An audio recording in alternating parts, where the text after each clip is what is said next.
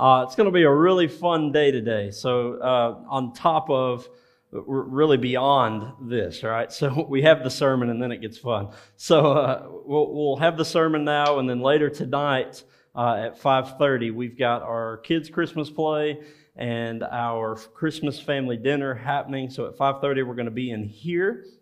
If you're bringing food, you can drop that off early, but at 5:30, we're going to be in here. The play will start pretty quickly, so make sure you're in here and seated so that we're not in the kids' way as they start to come in and do their parts and all that. And then immediately following that, we'll all move into the Life Center for dinner, and there will be a photo booth set up for pictures and all that kind of stuff. It's going to be a blast. All right, so make sure you come back tonight for that. You don't want to miss that. If you've not been to one of these Christmas dinners, you don't want to miss that. We've never had, at least in my tenure, a kids' Christmas play to this extent. So I'm glad that we're doing that. It's going to be fun, so y'all make sure you're here for that. And then invite friends, invite family, all of that. This is we call it a family Christmas dinner, but it's extended family too. So invite people to come with you. All right? Cool. Glad all of you will participate in inviting folks. All right, here we go. I'm kidding. All right.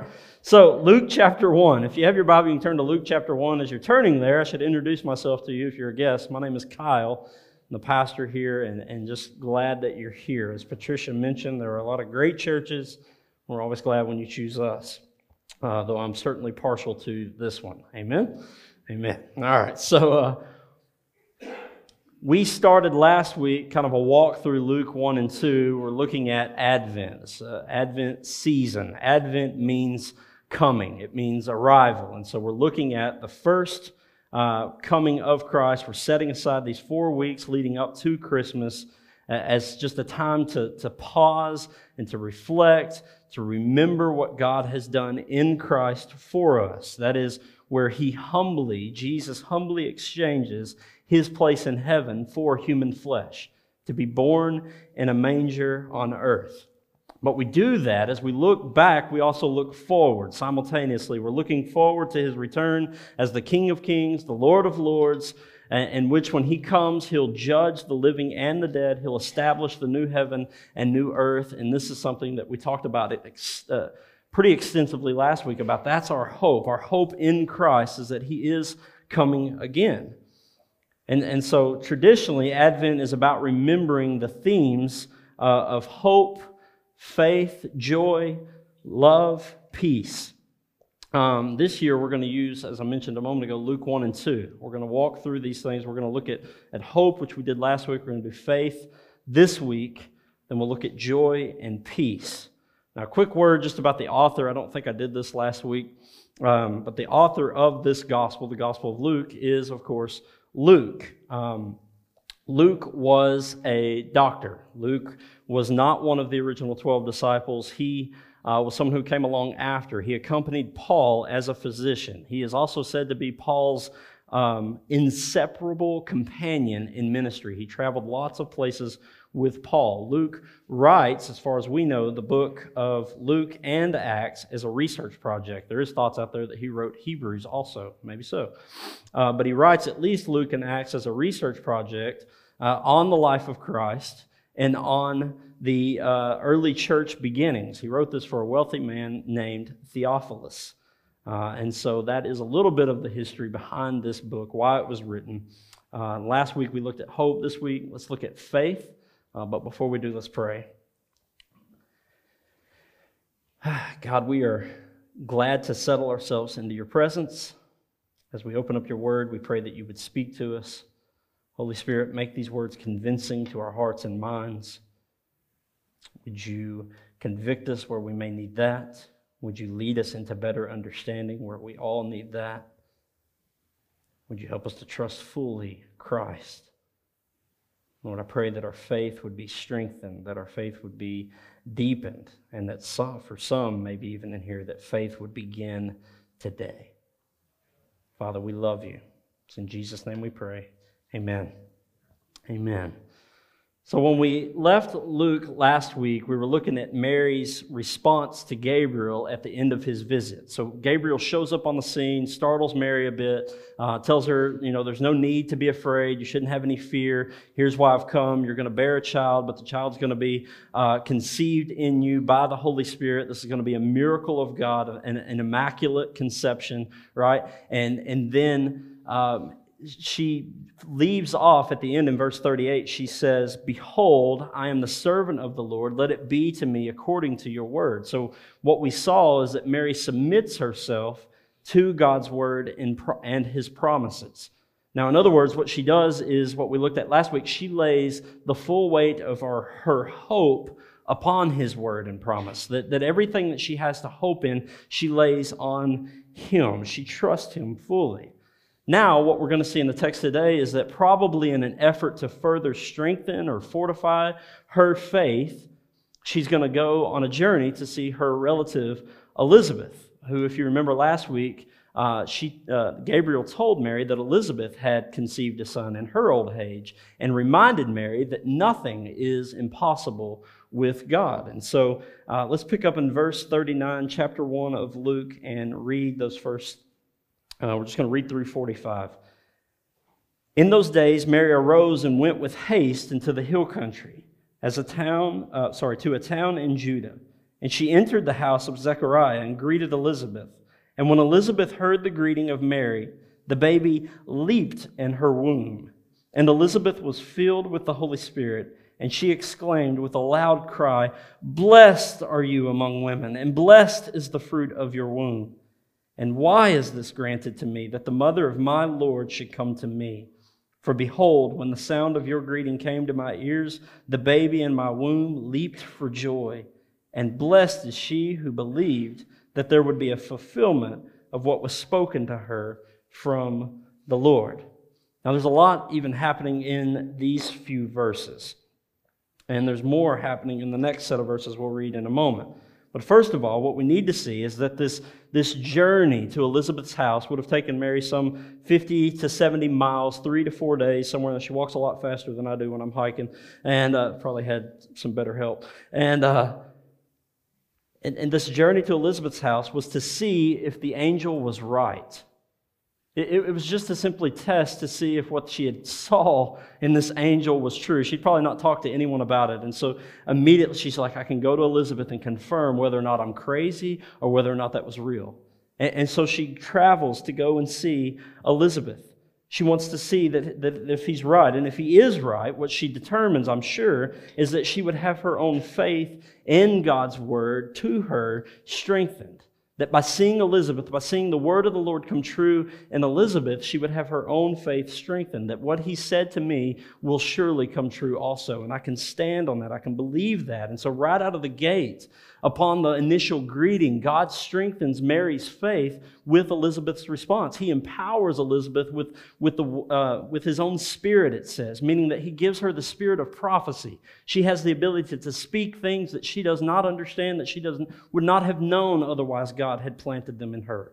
And through that Holy Spirit-empowered greeting, what we see is that she begins to proclaim the very things that Mary had already heard. It was through that greeting that Mary strengthened, her faith would have been strengthened. It was through that those words that confirmed what the angel had said of those things that Elizabeth surely could not have known, that Mary would have found a deeper faith, a more strengthened faith. And Elizabeth, though having received her own miracle, I just think this is a super cool insight. It doesn't really go well with what we're talking about today, but she's received her own miracle. She too is going to bear a child. This is going to be John the Baptist. And she's over the moon excited for Mary. She's over the moon excited about what Mary's news is, about what's happening in Mary, because she knows that Mary has her Savior in her womb. And what we see is that she's also humbled by Mary's visit. She makes it very clear. She said, and for what reason should the mother of my Lord come and see me? Those who are full of God's Spirit have low thoughts of their own merits, and they have high thoughts of God's favor on people. They begin to see how much bigger God is more so than just what he's doing in us or in me. And so as great as the first 6 verses are, really verse 45 rises out of the text, grabs our attention with great force when Elizabeth says this, "And blessed is she who believed that there would be a fulfillment of what was spoken to her from the Lord." It's just an incredible verse. It's an incredible verse. It's one of those that as you're reading it, it literally jumps off the page because of what's being said. I just want to say a few things about it before we move forward into the next section of verses. The word blessed is used here to describe being favored by divine grace. That divine grace, that favor of divine grace, leads to happiness. Blessed are you. As we saw last week, Mary had nothing about her that God should choose her as the mother of His Son. She'll say as much in the next few verses here in a moment. She was simply chosen by divine grace. But she isn't just blessed because she was going to give birth or because she was chosen to give birth. The words here say that she is blessed because she believed that she would give birth. That there was blessing in believing. There was blessing in faith, trusting what God had said. There was a blessing there. That is why it says, "Blessed is she who believed that there would be a fulfillment," that God would bring it to completion, that it would be brought to fruition, if you will. This was going to happen. Blessed is she for believing it. She was confident in God's word. She trusted what He said. She was relying on it to come to pass, and she is putting her faith in Him to bring it to completion. Now, Hebrews 11:6 says there in that great chapter, Hebrews 11, it's a great chapter, is what we affectionately refer to the Hall of Faith, if you will. It's just full of stories of people who trusted God in the Old Testament, who had faith in Him, though they did not see what was promised to them. They didn't see it in their life, but they trusted Him that it would come to pass. This is what it says there about faith. It says, "Without faith, it is impossible to please God. That whoever would draw near to God must believe that He exists and that He rewards those who seek Him." So it's more than just mental belief that there is a God. It's a belief that there is a God who exists, and I believe that He wants to reward me as I seek Him, that He has good for me. The 16th century theologian John Calvin said this. He said, "We shall have a complete definition of faith if we say that it is a firm and sure knowledge of God's favor towards us, based on the truth of a free promise in Christ, revealed to our minds and sealed on our hearts by the Holy Spirit." In other words, faith is a Trinitarian work in our life. Faith is established by knowledge of God's favor towards us. Faith is based on this free promise that we receive in Christ Jesus. Free grace is given to us because of the work of God, not because of our own work, and it's revealed to our minds. It's sealed on our hearts by the Holy Spirit. It's a Trinitarian work. All of the Godhead is at work in fortifying our faith and strengthening our faith. Praise God. Therefore, we can conclude then that divine grace comes to those who believe in the word of the Lord. In other words, believing souls are blessed souls. Those who believe God's word are blessed because the word will not return to them void. It will never fail them. The faithfulness of God is the is the blessed faith of the saints. So the faithfulness of God is that He blesses saints with faith. He gives them faith. And then it is our faith, in turn, in God's word that rescues us from the lowest misery and makes us partakers of true happiness. This is the kind of faith that we see in Mary. Now, so often I've heard that Christian faith, or that the Christian life, takes great faith. That you can't be someone of small faith, that it takes a great faith. You must be doing this, or you must be doing that. You must go over there, or you must go over here. You must have a large faith if you're going to magnify Christ in a way that He is worthy of. And then I read Jesus' teachings, right? And Jesus says to His disciples, with the faith of a mustard seed, you can move this mountain. With the faith of a mustard seed, you can uproot this tree. Now, it isn't about moving mountains or uprooting trees, otherwise none of us have faith. None of us have ever said to a mountain, move, and it moved, literally. But what it is about, what it's saying, Jesus is using, he's using an exaggerated statement to make a point. He is saying that it's not about moving the mountains or about uprooting the trees. It's about faith in a God who has the power to move mountains and uproot trees. It's about trusting Him to do what He says He will do. It's faith that believes Gabriel's words, like Mary, when he says to Mary, nothing will be impossible for God. Listen to me. I want you to write this down. If you're taking notes, write this down. To live a faithful life that magnifies Christ, you do not need great faith. You need faith in a great Savior. Amen? To live a faithful life that magnifies Christ, you do not need great faith. You only need faith in a great Savior. And this is exactly what these next verses are going to show us about Mary's faith. Verses 46 through 55, let me just introduce them, and then I'll read them to you. They're called the Magnificat. There's no such thing as a magnificent cat either, so don't hear that, all right? That's non-existent. Cats are not magnificent. Sorry. They're called the Magnificat because the title is taken from the first word of verse 46 in the Latin Vulgate translation, which was the word Magnificat, which means magnifies. This whole thing is about magnifying the Lord. One commentator said one of the purposes, at least, of the Magnificat is to provide an initial characterization of the God whose purpose shapes the following story. So what we see here in the Magnificat, what we see here in the words of Mary as she begins to rejoice in God, as she begins to magnify her Lord, is she is laying out for us the big story of the Bible. She's making it plain for us to see. That is the story of God's redeeming work on behalf of mankind. She's laying it out, and this is why her soul is going to rejoice. These verses here contain numerous allusions to the law, numerous allusions to the prophets, numerous allusions to the Psalms. This entire passage is a point-by-point look at the covenant promises of God to His people. And clearly, do not miss this, very clearly, Mary's heart and mind were saturated with God's Word. Very clearly, her faith is strengthened because her heart and mind are saturated by God's Word. It is God's Word which informs her faith. It is God's Word which fortifies her faith. And it's God's Word which helps her stand in faith now and to magnify the Lord. It's His work. Let's look at Luke 1:46 through 56. So in response to, and blessed is she who believed that there would be a fulfillment of what was spoken to her from the Lord, Mary says, my soul magnifies the Lord, and my spirit rejoices in God my Savior, for He has looked on the humble estate of His servant. For behold, from now on all generations will call me blessed. For He who is mighty has done great things for me, and holy is His name.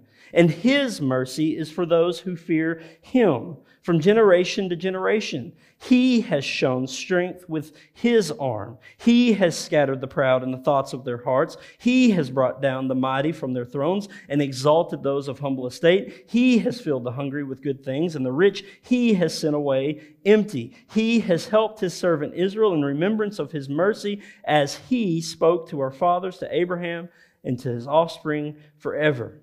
And Mary remained with her about 3 months and returned to her home. This is fascinating. So let me just remind you before we get really rolling in this, as we prepare to break this down, I think it's worth repeating. To live a faithful life that magnifies Christ, you do not need great faith. You only need faith in a great Savior. This is what it takes to magnify the Lord in a faithful way, day in and day out. It's faith in a great Savior. It's not great faith. All right, you, with your little faith and with your small ideas and with your little bit of trust in the Lord, can magnify God in very large ways because He is great, not because you are great. Amen? What warmth for our souls as we find ourselves weary when it comes to walking by faith. So let's look at Mary's song. Let me just break this down in a few parts. I think what we see here are at least some characteristics of faithful Christians. And so I'm not real creative, and that's how I titled it, all right? Characteristics of a faithful Christian. Number one, faithful Christians praise God for what He has done. One of the things we do immediately as faithful Christians is we begin to praise God for the work that He has done. In verses 46 through 48, we see Mary praising God for His wonderful work in her life. She attributes everything to Him. But it isn't just the singing a song on Sunday morning kind of praise, right? It is the kind of singing where you cry joyously. Maybe you weep bitterly. It's that kind of joyous singing. It's that kind of praise in the Lord in which your whole being is caught up in praise. It says that her soul and her spirit rejoice. When the Bible uses the word soul and spirits, it's using the words for the very deepest inner parts of our hearts and minds. Like it's talking about everything that we have in us is rejoicing in praise before God. This is where Mary finds herself in this moment. Praising work must be a work of the soul. It must be something that's happening on the inside of us. We must feel it deep within. One of the closest examples I could come to this was just some praise I had for one of my kids the other day. We've lived out in the country for a while. We didn't have a great yard to ride a bike in. Finally, we moved to town, and my son, he's 6. He's beyond the age of learning how to ride a bike. That's my fault. But anyway, and so he's wanting to learn how to ride his bike. We're out in the driveway, and I'm pushing him back and forth, and we're trying to figure it out. And he can't get it, right? I mean, he's gonna face plant the concrete if I let go. And I realize that. And so we had to get to play practice, all right? So we just had to stop. Well, the next day I come home from work, and Wells, my 6-year-old, he is beyond thrilled. He got out there with his helmet on, pushed himself down a hill, learned to ride his bike without Dad. That kind of hurt my heart. But he did it.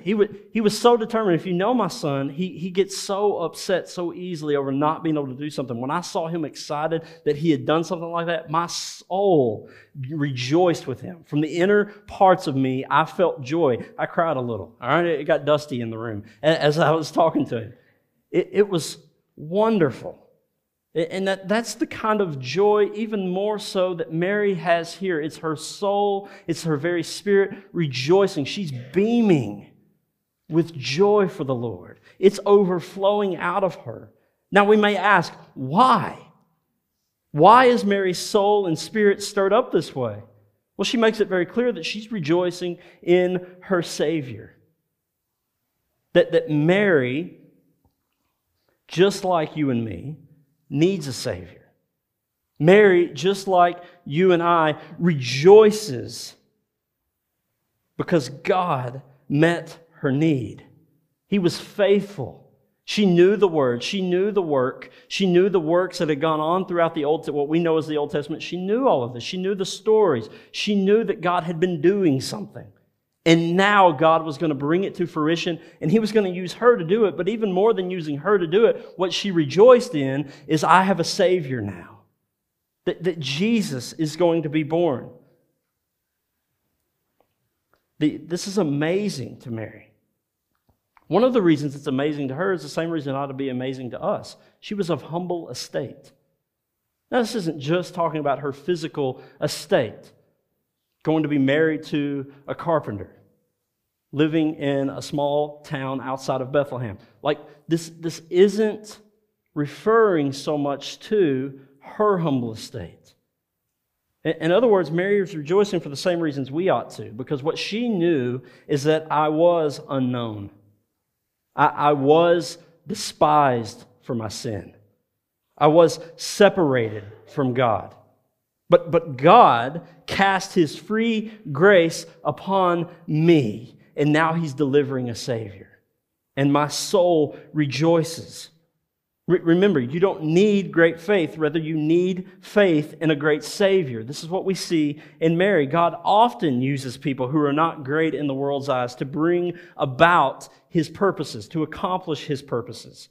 Her happiness, as she calls herself blessed from generation to generation, consists in nothing else but in what God has given her as a gift of His grace. Mary is not to be worshiped in some way.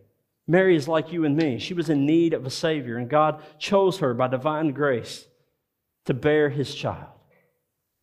And so we too rejoice in Jesus. We worship Christ. Humility is accepting, as Mary did, the gifts of God. Humility is not only accepting the gifts of God, it's using them to praise and serve Him. Do not belittle, do not deny, do not ignore your gifts as some sort of act of super humility. Right? Sometimes we like to act like we're not gifted. Sometimes we like to act like we don't have anything. Sometimes we want to make ourselves look like we're of poor estate. That's not humility. That's a false humility. It doesn't bring glory to anything but yourself, really. But what we can do is we can accept the gifts of God, that God has gifted us, that God is doing things in our lives. We can accept those things and we can turn them for praise. We can use them to praise His glorious grace, to thank Him for what He's done in our lives, to give Him all the glory. We thank God for the things that He does in our lives. We use them for His glory. I love what Charles Spurgeon adds about faith, about great faith. He says that the faith that shook the walls of Jericho, the faith that raised the dead, the faith that stopped the mouths of lions, was not greater than that of a poor sinner who dares to trust the blood and righteousness of Jesus Christ when he is in the jaws of all his sins. Praise God. How many times do I read Bible stories of faithful saints and think, man, I'm just happy to get out of bed in the morning. I'm not standing in a fiery furnace. I'm not being threatened with having my head ripped from my body by a lion. What great faith they had. But I love the insight that Spurgeon adds, and that it's not any different than the kind of faith that a poor sinner has in God so that his sins may be forgiven. That's great faith. That's faith in a great Savior. That's faith that matters. The second characteristic I think that we see here is faithful Christians glorify God for His power, His holiness, and His mercy. Faithful Christians glorify God for His power, holiness, and mercy. In verses 49 through 50, Mary glorifies God, talking about His power, His might, talking about His holiness, talking about His mercy.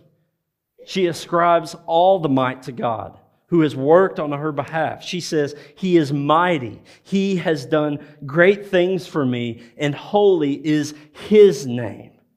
But believers in here, let your faith be strengthened like Mary's, because glorious things can be expected from the one who is both mighty and holy, from the one who can do anything, and from the one who will do everything well and everything for the best. He can be trusted. Let your faith grow in Christ. And then she says, His mercy is for those who fear Him from generation to generation. His mercy is His compassion towards sinners.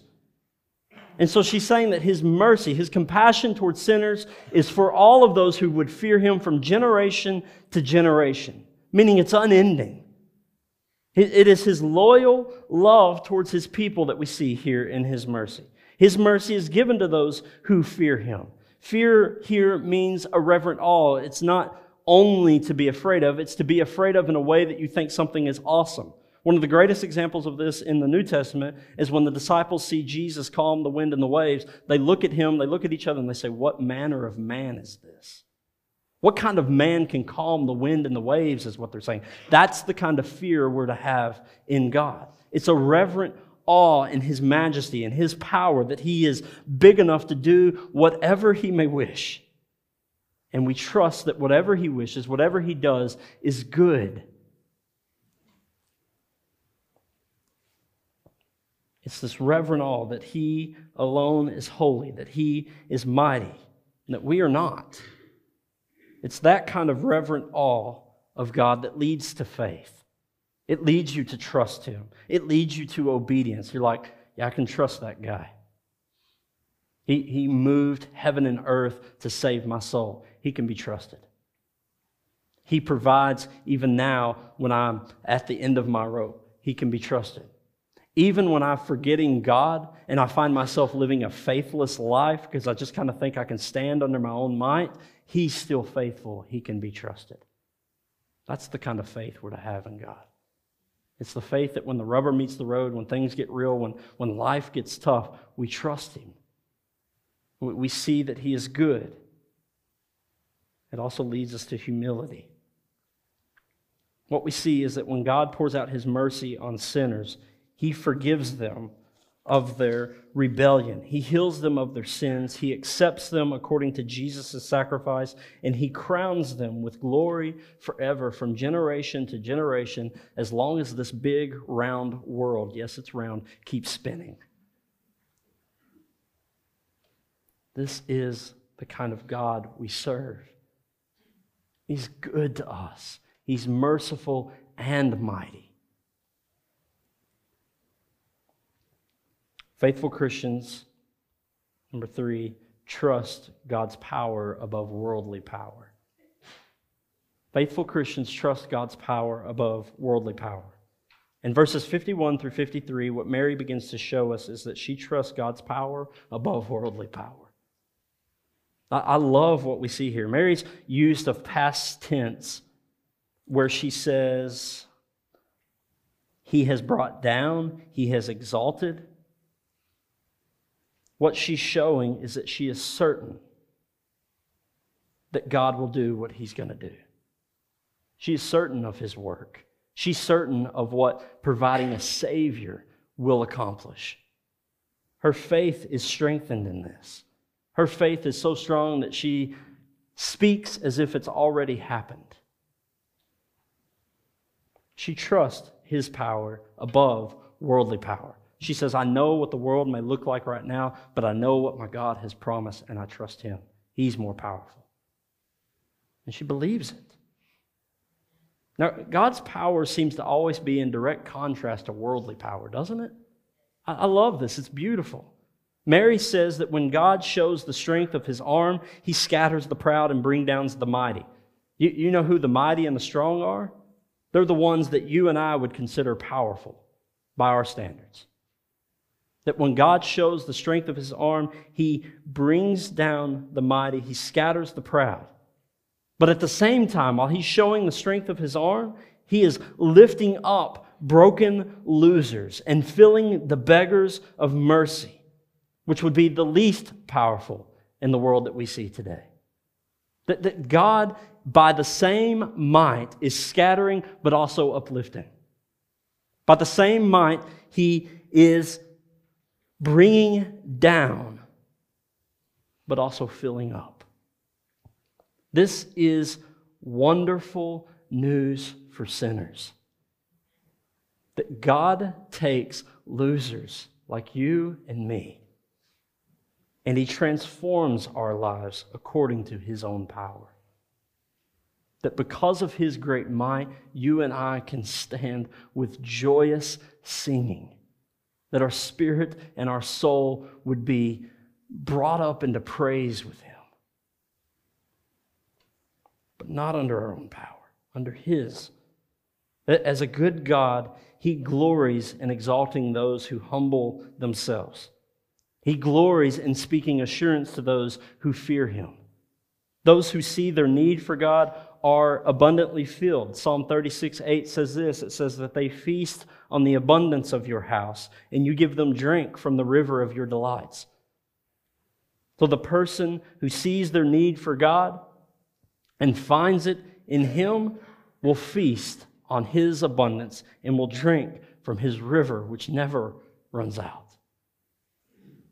Those who are worn out and burdened by this life will find rest.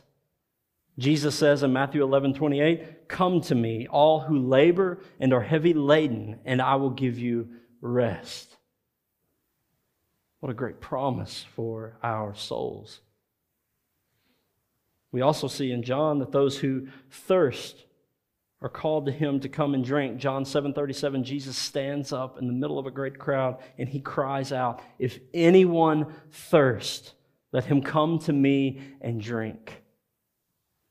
What a great promise for our souls, that you can trust God's power above worldly power.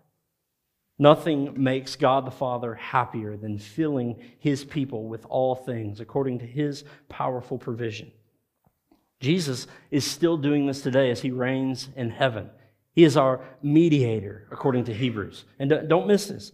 If the power of Christ rests on weak people, and you and I are weak, then the one magnificent, glorious conclusion that we can come to is that we qualify as weak people, as losers, for the power of Christ to rest on us.